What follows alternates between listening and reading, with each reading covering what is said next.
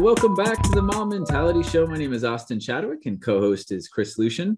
And today, excited to have John Reid with us on the show to hit some awesome topics, including discovery trees for visualizing work, iOS development and technical practices along with those, and finally working on an XP team. So I know John was excited to share about that. But before we jump into those, John, do you mind giving us a little bit of an introduction to yourself? Oh, the short version is I'm the author of iOS unit testing by example and currently work as a coach and trainer at Industrial Logic. And most of my development experience has been in Apple land, whatever that has been over the years. Nice. Fantastic. Fantastic.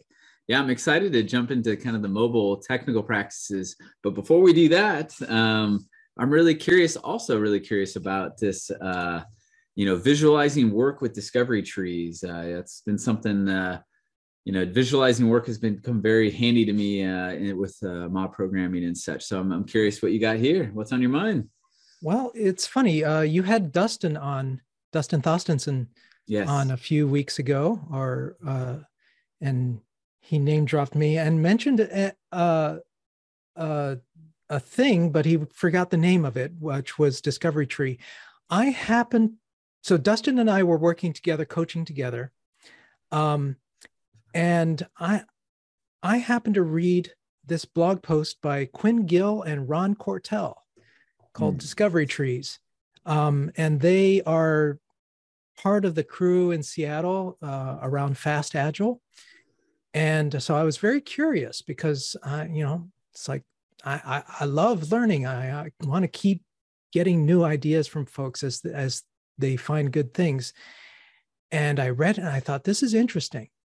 So I gave it a try just by myself, coding personally in a live coding streaming thing, which I do on Twitch. And it was interesting. I learned some things about it. And I happen to also work with Steve Kuo and Paige Watson at Industrial Logic, who are also part of that Seattle, part of sort of Ron's, posse, I guess. And what it is basically, it's like both lighter and deeper than user stories on a card. Traditionally you'd write out like a card with just a title on it, and except there are a lot of pieces to anything, to any story. There are always lots of pieces, and so it doesn't seem like a revolutionary idea, but it's a simple, effective idea to just have like, okay, let's put the top card at the top, and now what are the main components of that? Like, what are the main things we need to do to get this done? Well, you break those down into the next tree, and you say, okay, so what are we going to start with first?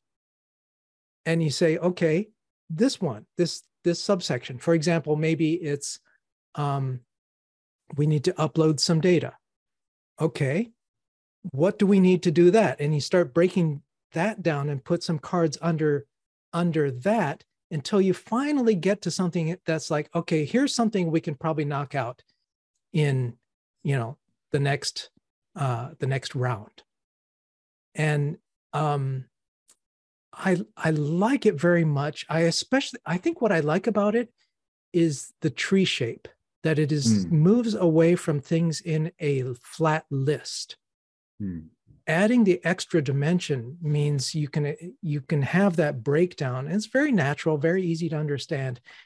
And when Dustin and I shared it with Dustin, and he said, let's use this with the client we were working with, because the developers we had a tendency to get lost in the weeds, really like, oh, what about this and what about that, and and so I said, okay, let's focus by deciding what it is that we're going to work on right now. Yeah. Well, it's this piece. Okay, what do we need to do that piece? Well, we need to do this. I'm like, great. Go ahead and put those down. And now you can get them out of your mind. It's kind of like, I don't know if you guys are into getting things done, GTD. David Allen's sort of technique of he says your brain is for having ideas, not for keeping track of ideas. And so it's like, get the thing out of your head, whatever the details are, so that you can then not worry about them. Because otherwise your brain is spending a lot of energy, like these developers were doing, saying, oh, we can't forget about this particular thing. Like it's got to have this key or these credentials or whatever the details are. So I'm liking it a lot and also using it now as I code. Oh, Chris, you're muted. Can you go through, maybe just for everybody, what it's like to create one of these, or I guess like what's the conversation like? How did it, how does it emerge? Because I mean, so I think this is very similar to maybe discussion trees and other things, other tree form diagramming systems. But maybe for people to visualize who are listening, what process did you go through to create it? Is there a process of decomposition, all that stuff? I think it's as light or as heavy as you need it to be, much as, like any of our lightweight tools, you don't want too much and you don't want too little. Our process right now, in the team that I'm actively coding in now, not as a coach, but as a coder, is we pick the next story. Okay. And it's just sort of a open space. It's a rectangle in a virtual whiteboard. And we slap down the first card and say, what do we need to do this? And have a conversation. It's also where I find now it's getting a little confusing to me on the story that we're currently on, is that the initial cards came about from conversation with the company that we're coding for. It's like, how does this feature how do you want this to actually work? And a whole bunch of details came out, and we tried to slap them down, but we haven't done real good curation on this particular one. And we've ended up with here's an important thing. How you show work in progress in a virtual whiteboard. It's as easy as changing the color of the card. So if you have like a little note that's like, these are things to do, and that's one color, and the like light yellow is what we're using. And when we start work on something, we change it to an orange color. So you should be able to see, ideally, in a tree from the top down through to the leaf node of what you're actively working on. What is the work in progress? Mm-hmm. And somebody can see it at the top level, like a manager could breeze in and say, I don't care about the details. I just want to see, okay, you're working on this facet of this feature. Got it. Whereas for the developer, it's like, okay, we're down here at this leaf, and it's all going to come together. And then when they're done, mark them green, mark blockers red, mark questions and something else.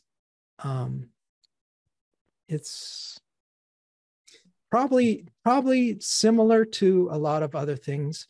There are also, I think, similarities to the Mikado method in a way,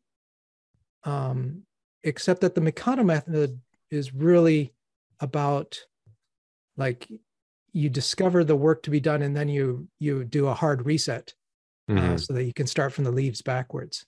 And this doesn't prescribe that, but they can fit together. Your story about teams kind of going off on tangents and things reminded me of an experience, and we actually used a very similar technique. There was, but this was for a product owner that was having a hard time kind of articulating everything that they wanted, and would often go into the weeds on something that wasn't, or revisit something over and over and over again that was already on, discussed. And so we used kind of discussion mapping, and worked through, basically like, oh, we've already talked about that. See, it's already on the map. And it was a tree. It kind of started from like a root node and broke out. And so, there's something very, very elegant about trees and mapping conversations that way. Nice. Yeah. And I think I'll throw in that I love the sharing of this discovery tree. It's fantastic. And what's so cool about it is that I think there's like different things, like you're saying, in the same ballpark that we've kind of stumbled upon that have very similar uses and benefits. And for lack of a better term, I'll just call it discovery drawing, because it's just like almost completely free form in the sense of just, hey, what are we working on? Or, hey, how do we share with someone else what we're working on?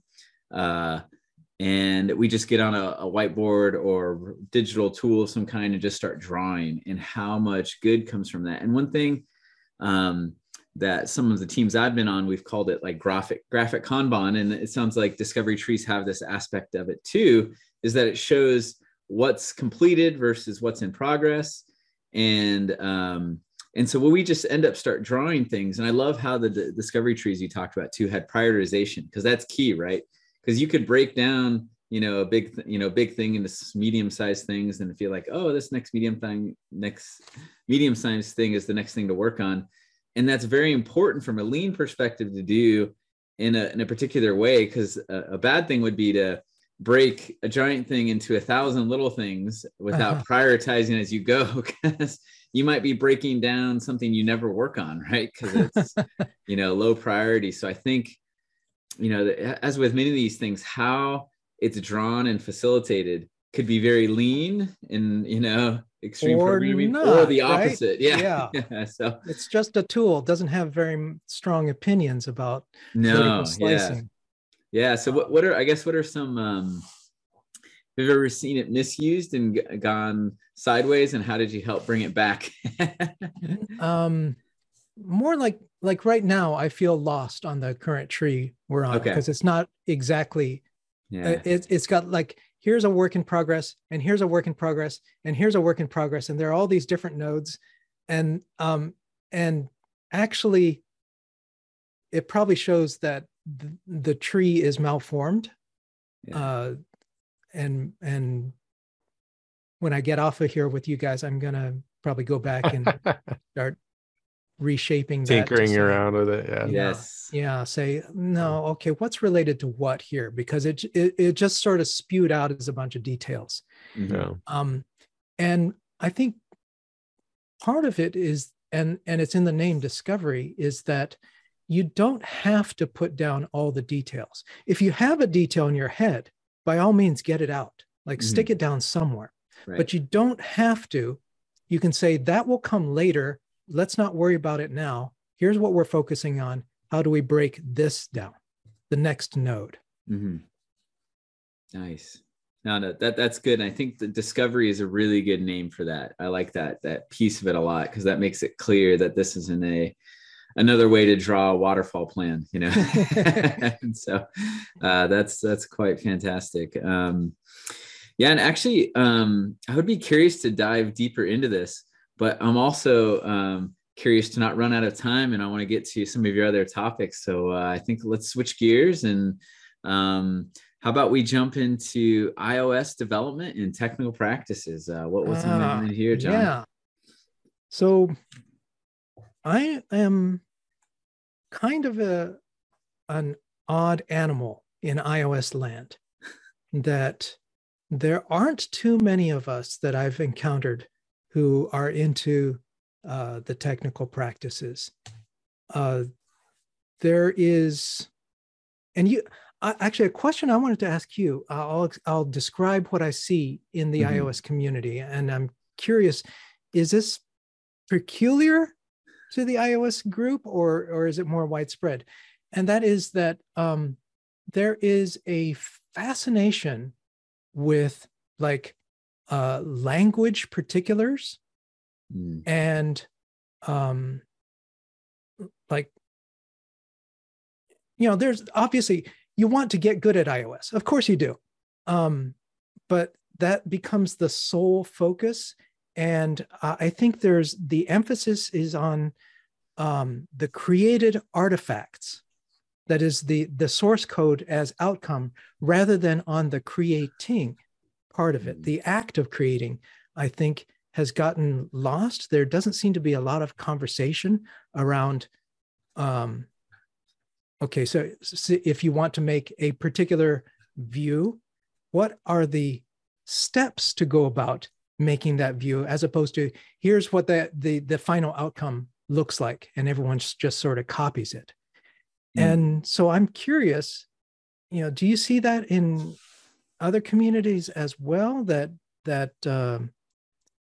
focus on the created rather than the creating? I think so. So I'd say that XP practitioners maybe are typically language and platform agnostic in my experience when I run into them. So and then I think that this idea of so I believe the iOS ecosystem is very it's very dense in the sense that it has a lot of gravity. It sucks people in.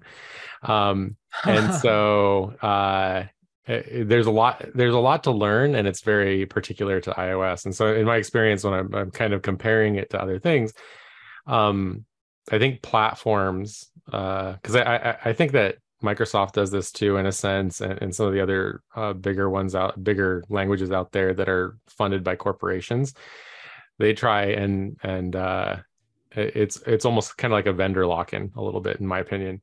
And so learning those specifics, it might actually be, something of a corporate strategy. Like they are introducing language specifics that are substantially different than other companies to make it harder to switch off of their platform. And so and I think XP practitioners often will, are forced to work in different languages or work across. And so there's this, I think that there's like a vast majority of software developers out there are maybe specialized in an area and focused on the language that they operate in.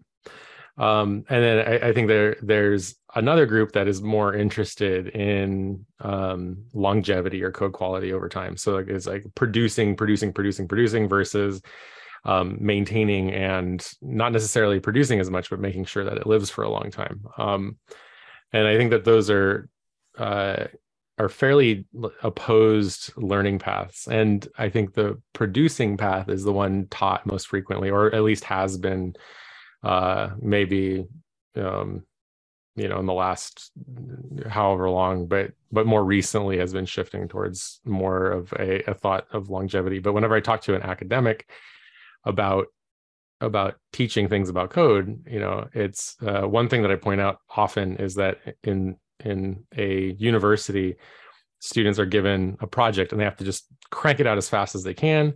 And then once that semester is done, they never think about it ever again, and then throw it away. Like all code is they're well suited for the corporate culture then. Yeah, exactly.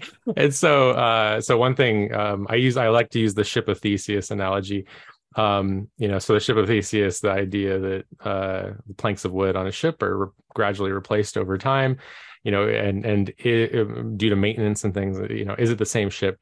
I think of that as in terms of software teams. So you know, your software product lives for decades, and the people, like the planks of wood, are regularly rotating through and being replaced over time, either through retirement or moving on to another opportunity or whatever. And so most software, I think, being worked on today is not being worked on by the original team that started it at all, right? They've long since retired. And so I think there's this, I think people gradually learn that things like XP are important because longevity becomes a focus later in their career. And earlier, no one's taught about this stuff. So I think that's where it might be coming from. That was a lot of thoughts all at once. I'm sorry. And unfortunately, Apple brings its history, its culture with it, where the original in the old days, there was one customer, and that was Steve Jobs. Yeah. And that's all that mattered, was pleasing him. In fact, he had a special category in the bug database for things reported by him. But XP was not part of their culture. I know there's a group inside that's working to try to spread these ideas internally, but they have a tough slog. And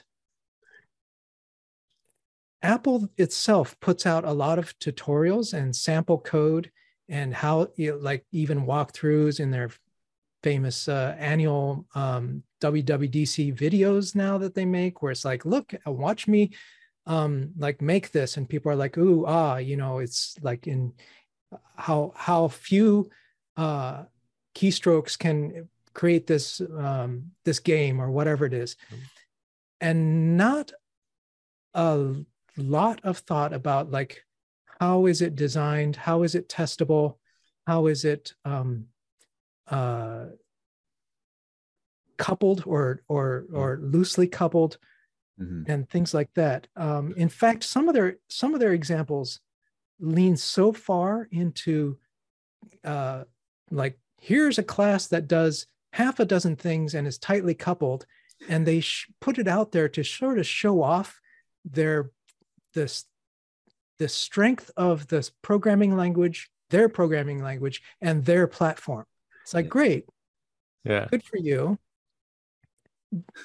So, and it's intended to be like, people should receive it in that spirit, I think. And if you do, it's great. There's a lot to learn. Take it apart, learn from it. But people, because it comes from Apple, assume then this is the way. Yeah. So I think a lot of language features in Apple produced languages are actually again, I might roast me in the comments for this, but I think I've seen a history of language features and systematic features from Apple products to be vendor lock-in mechanisms. You have to understand esoteric certificating processes to be able to publish, right? And it's like, oh, it's not that certificate, it's this other certificate. A lot of that, it kind of creates a fear of like moving on to something else. And I think that that there's a little bit of that inside of the Apple ecosystem, but because I think it's just like the iPhone, right? Their language features are also meant to be, very like sexy, and I'm gonna just do this all for you so you don't have to think about it. And I think that long living software products is not sexy to people getting into programming. So I think it's a combination of get all the new people and then make them afraid to change.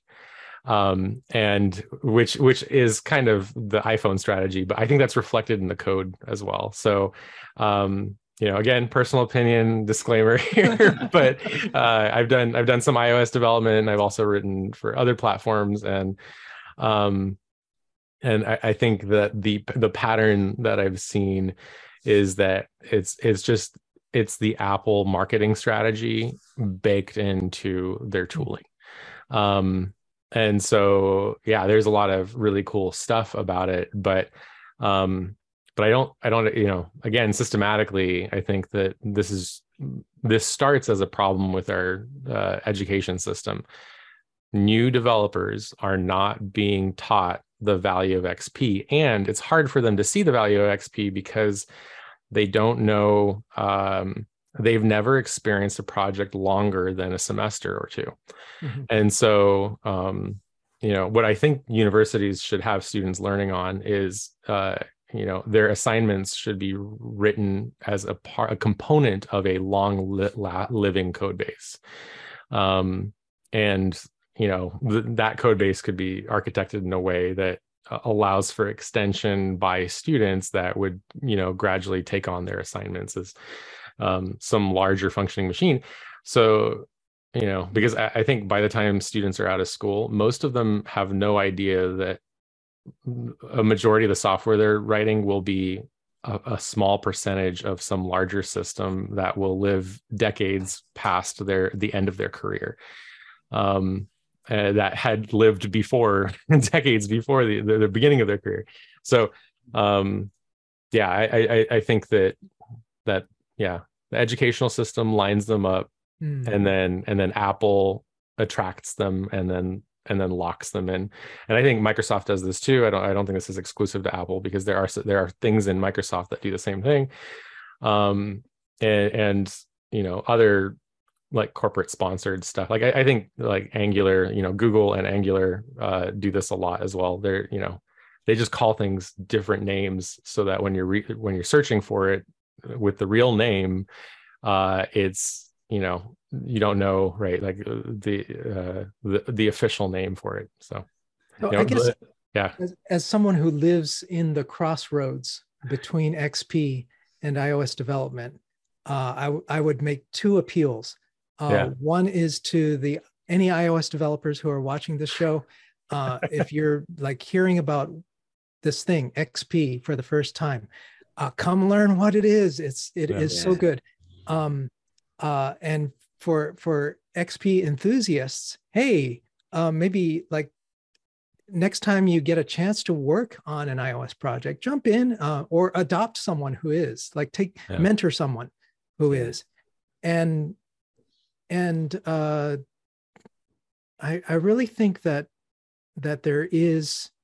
we're in danger of losing the art of creating something, rather than just ending up with a bunch of artifacts that happen to work today. Yeah. And I'm not a super extensive mobile developer, but I mean, I've got a couple years in my belt. And what's interesting is, given the context, we're doing mob programming, we're seeking to do extreme programming. And so we've always approached mobile development from what things exist that allow craftsmanship and test-driven development things to be built in. And so I'm a very strange animal in the forest when it comes to iOS development, because I'm used to picking platforms where it's easy to test, and there's less duplicate code. It'll transpile to iOS and Android, so you don't have to write it twice, and things like that. And I know that's less common, but I think I feel I've seen the XP Lite partway through my career, and it really was such a huge game changer in making my life as a developer way less painful and way more enjoyable.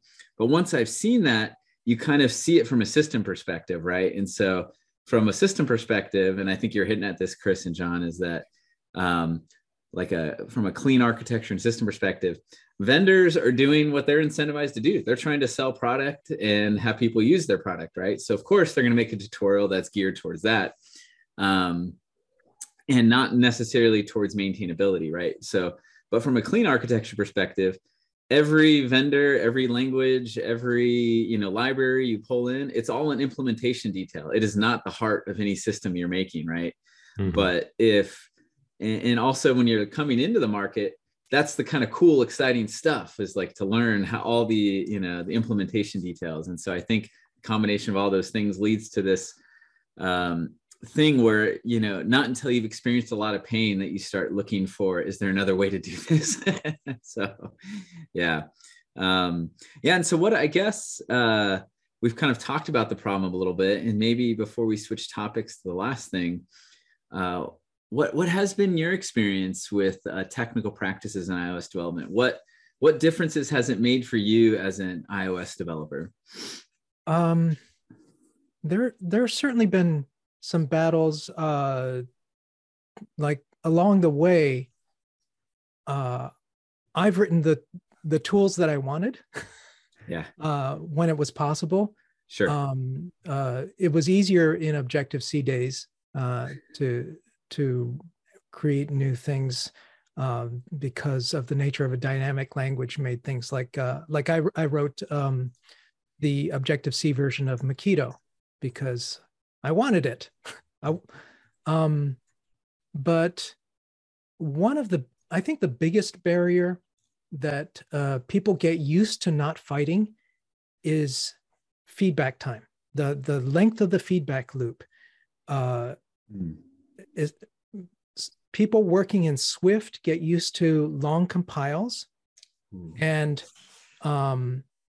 once it goes up to a build server, it's usually even slower than your local server, because the build machines they're just using cheap virtual whatever, or they're running on Mac Minis, right? They're not the nice M1 or better MacBook Pros that are super fast and optimized. And so that's slow.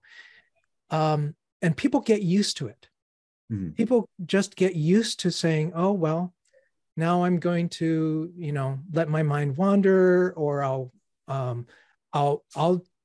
while I'm waiting, I'll start something else, and increase my whip.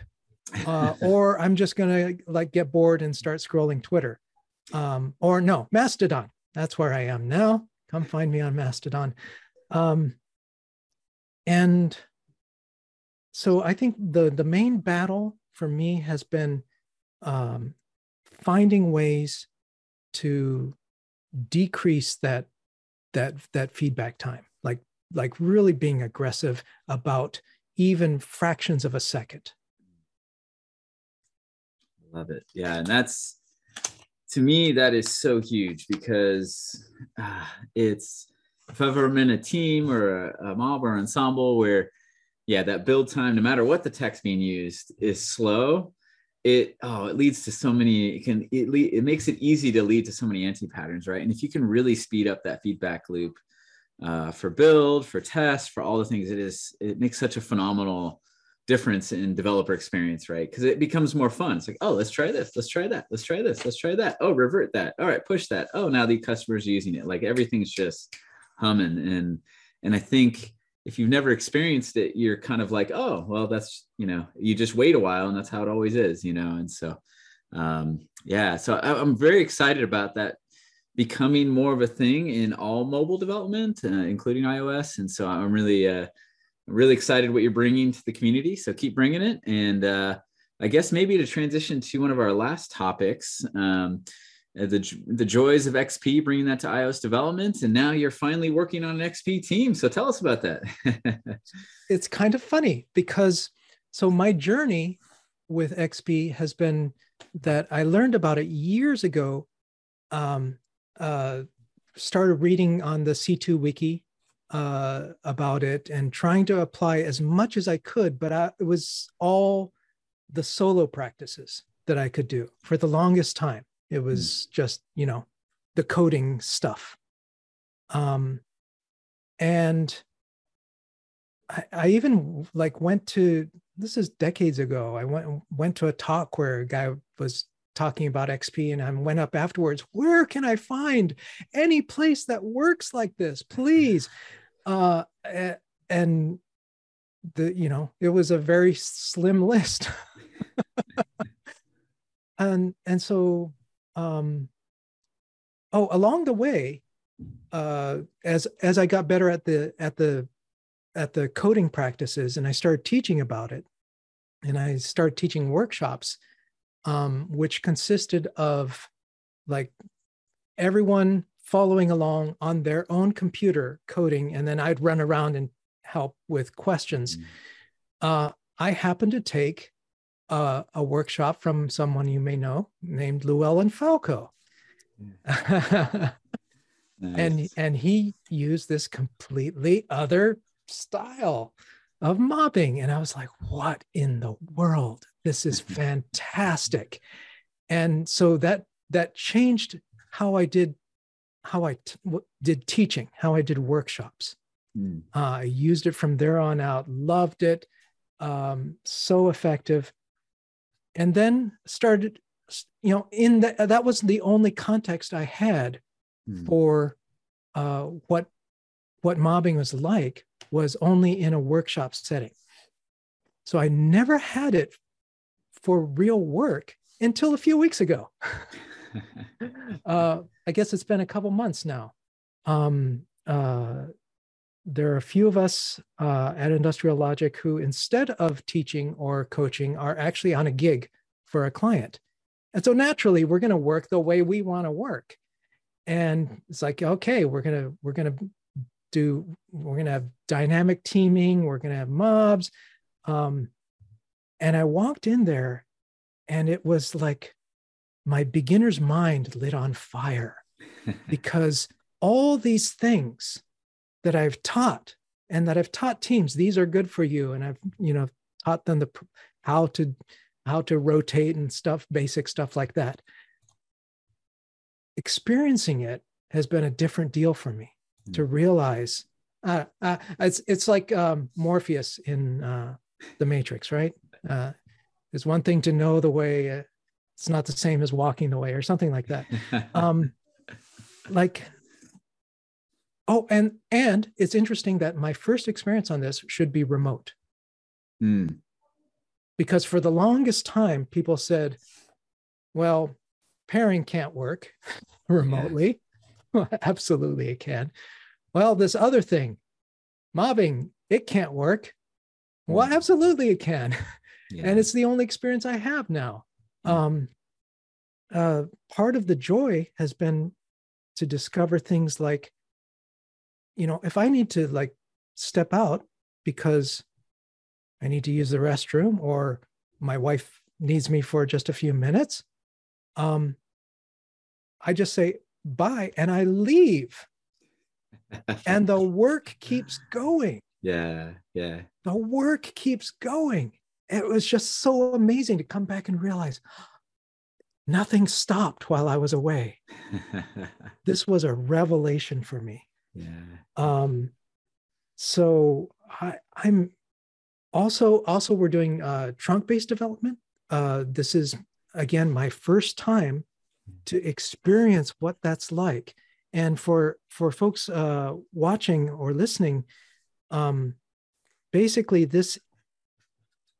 the industry has adopted pull requests as the way to code. And it's unfortunate, because pull requests was invented and is useful to accept code from people who are not on your team, from people who you don't know who they are, people who may not have the context you have. It's like an anti-team. It's deliberately an anti-team procedure. Born in the open source space, right? Yeah, It's great all for that. You can't trust the person, so you have to, right? There's a lot of stuff that's like just built around mechanisms to prevent hackers from doing things and stuff, right? We don't want to accept changes. Yeah. Who knows what you'll push? And so getting in there to where the alternative, again, this is probably not new for any of your listeners, but I imagine I'm going to bring anyone I can, of course, to watch this episode from the iOS side of things, to say you don't have to work in a system that was designed to inhibit people from actually working together.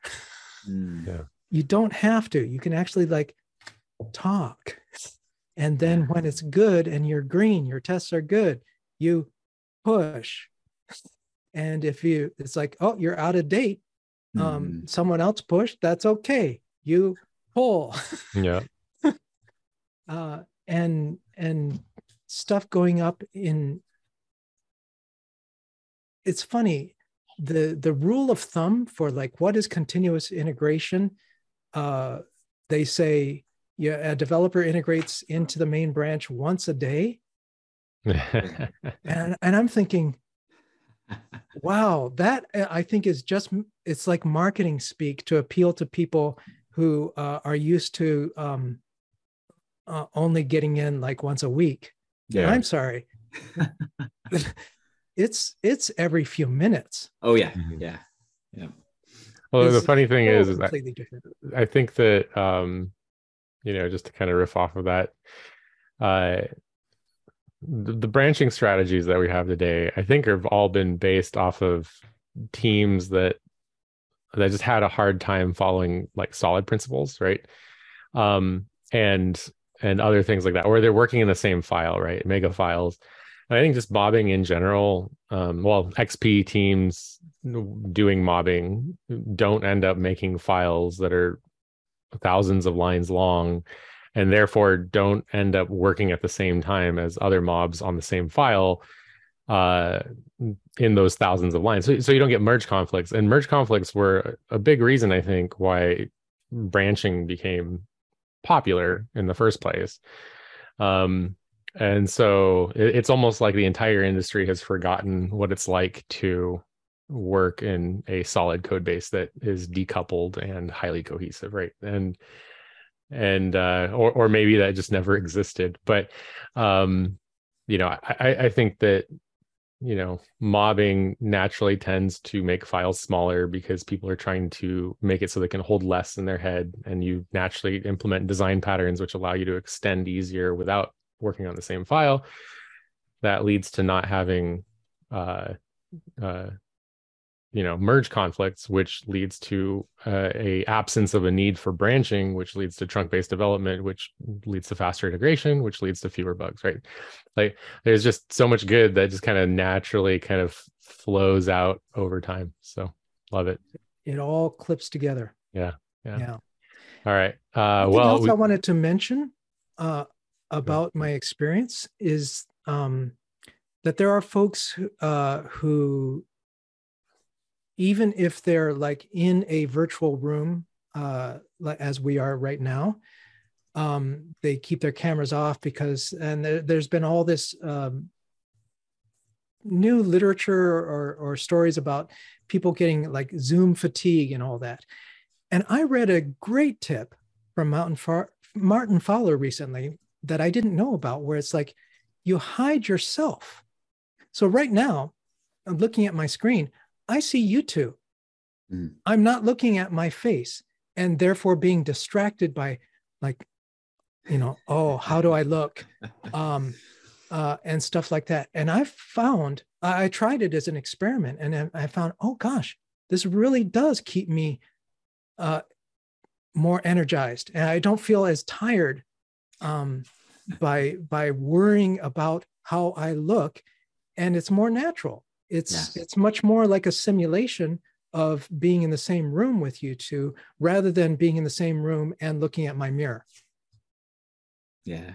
No, that's good. Yeah, use those tools. Why not? And that's all day long. We're coding like this. I used to go around the office with a mirror, and every time I talk to somebody, I just stare at myself while talking to them. And it was actually really effective at simulating the remote experience. Chris really wanted badly to do remote mobbing. Yeah. and one more thing on top of that is I've seen companies, especially in the pandemic age where everyone went remote, where people felt lonely and isolated, and they had to set up these like social hours or game times or whatever. It's like, well, what if you were actually like in the same room, and it doesn't all have to be about work. You could like tell a joke or share something about your life. I'm finding I'm socializing a lot. Yeah. Where I never did in the corporate siloed environment. Yeah. Yeah, we are coming up on time, but maybe I'll try to tie it all together because I feel like there's this overarching theme kind of all coming together here, which is, because I find the same thing. If you're embrace, your inner humanity at all before you start coding, you usually say like, "Oh, how was your day? What are you doing tomorrow? Or how was your vacation?" And you get that socializing for free, right? And the jokes for free. But I see with the discovery trees, the technical practices, being on an XP team, mobbing, trunk-based development, I feel like all these things tie it together to make like a fun, fast feedback, iOS development or whatever you're developing, right? Like all this goodness kind of comes together. But in light of time, I'm going to turn it over to Chris to help us close down here. Yeah. So, John, do you have anything that you want to plug or share before we close the episode out? Sure. At Industrial Logic, I teach workshops, usually in private for companies, but there's a public one coming up that's for iOS developers or for people wanting to get into iOS developing. So people can go check that out, and maybe it's probably something you want to expense. So ask your company to send you. And on the cheap side, there's my book. iOS unit testing by example. Fantastic. All right. And to our audience, if you know somebody working in iOS who has not yet seen the light of XP style programming, or maybe somebody new to the industry that could do well to hear about these topics, then please share this episode with them. If you want to blast me for all the things that I said about the Apple languages, then please leave that in the comments. I'd appreciate that, and I can reply. And like and subscribe and all that, and we'll see you all next time. And thanks, John, for joining us, and bye, everybody. Bye.